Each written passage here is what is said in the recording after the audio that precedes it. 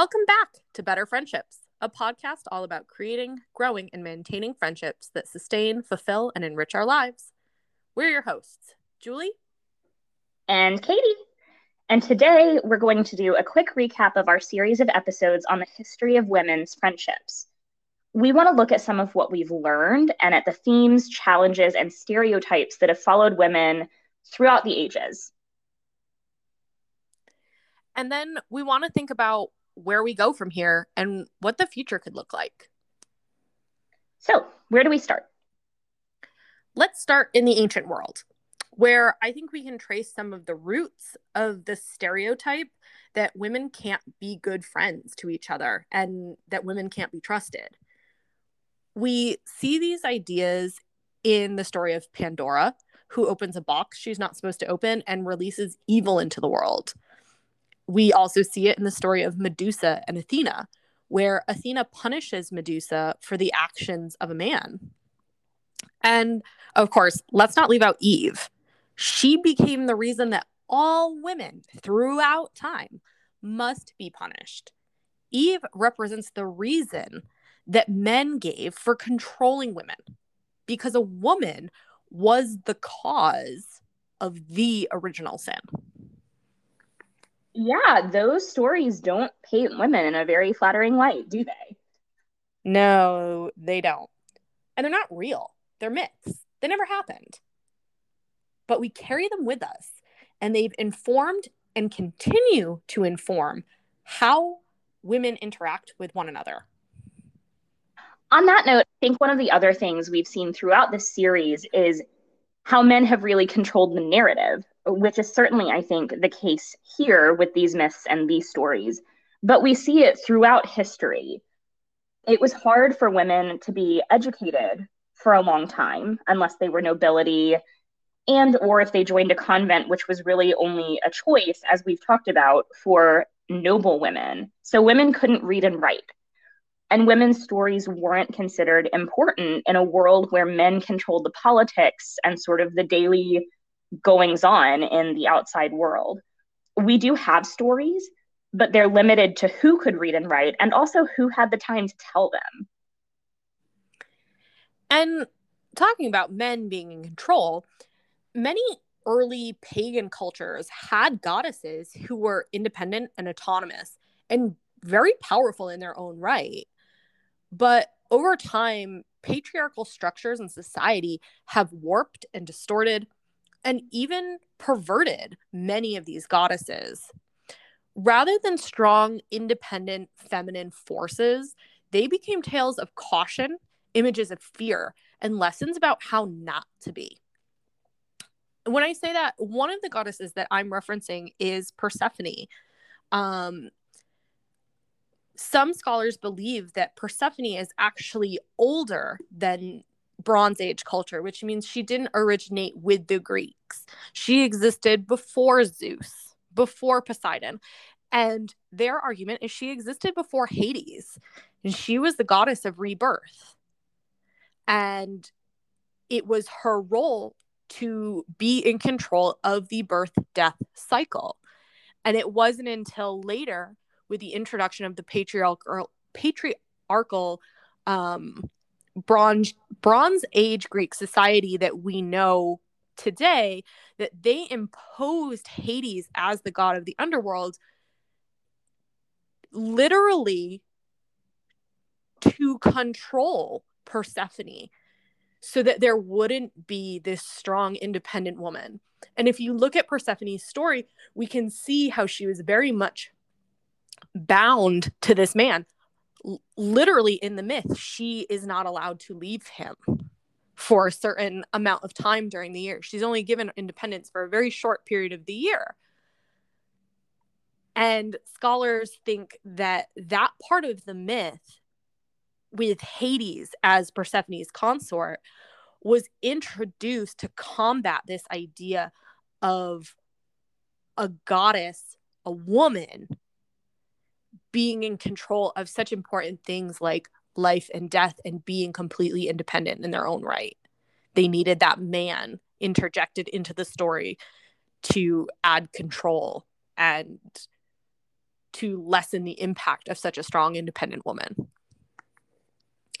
And women have always faced challenges from not having much external power or control, and from the responsibilities of motherhood and running a household.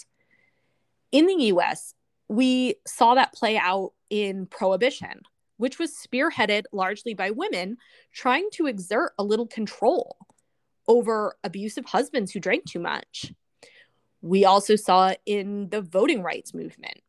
We talked about the Equivalents, who were female writers and artists in the 1960s who attended the Radcliffe Institute, which gave them space to work and a stipend to take care of their families.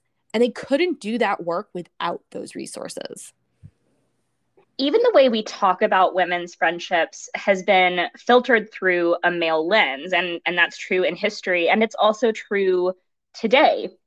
We talked a lot about it in our last episode with the Bechdel test and the concept of the manic pixie dream girl, how women in film and media often aren't portrayed as talking to each other or having interests outside of romance or even having much of a personality outside of how a male protagonist sees them.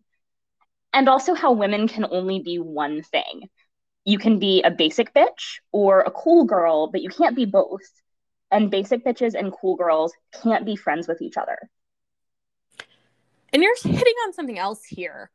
The idea that there's always been a right way and a wrong way to be a woman. We see this in the press coverage of Meghan Markle and Kate Middleton. And we also see it in the idea of the not like other girls girl. We also talked about the Edinburgh Seven, who faced a major uphill battle to attend medical school and practice medicine, because that wasn't something women should be doing. For a long time, and still today, there are right and wrong ways for women to behave. We talked about the Riot Girl movement of the early 1990s and how anger isn't perceived as an okay quality for women to have. Just think about how many times you've heard the term angry feminist. Yes, absolutely. And at the same time that we talked about the Riot Girl movement, we talked about how the Spice Girls were able to pick up the messages of that movement and carry them forward into the more mainstream culture, because the Spice Girls were marketable, certainly, but also because they refused to be told no. And I think that's a major positive theme that we've seen. We've talked about a lot of the negatives that we've seen in this series of episodes, but this is a major positive thing. Women have always been able to find ways to come together and carve out space and talk to each other and make an impact on the world. We've talked about quilting circles where women could come together and talk. We've talked about convents where women were reading and writing, suffrage movements, college programs. Even in wartime, we talked about the Night Witches, who had a major impact on World War II, and the Zora Orchestra of Afghanistan, a group of women coming together to play music in the midst of a country in the middle of a major struggle. Women beat the odds all the time and create change in the world, and they do it despite the stereotypes and myths and limitations that have been placed on them. I think that's a good segue into our major question for this recap, which is, what's next? With everything that we've learned, and with the world being more interconnected and women having more opportunities than ever, where do we go from here?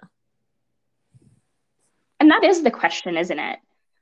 I think we're seeing a major change in the discourse about women. We haven't talked about this book yet, but just recently published was a book called The Heroine with 1,001 Faces by Maria Totter, which looks at how women can have their own hero's journey when they've traditionally only been depicted as the destination of a man's hero's journey. Or as one of the villains or obstacles a hero has to face down. Thinking about that book and the sort of re-examination of women's roles, I think we need to think about what we're consuming in terms of media and entertainment. We talked about reality TV and we talked about shows like Gossip Girl in our last episode and how they don't depict healthy women's friendships. But as long as we're watching them, they're going to keep being made that way. because that's what sells and that's what writers and producers think we want to see. We should think about what message that we're sending to the algorithm when we continue to consume products that depict women as toxic. That's such a good point. And on the same note, I think we should really examine what we're saying about how women should interact with each other. We talked about WAP, which I've said is not one of my favorite songs, but it depicts a woman who is empowered to seek what she wants. And what message are we sending to our sisters if we say that women who want sex are slutty and gross?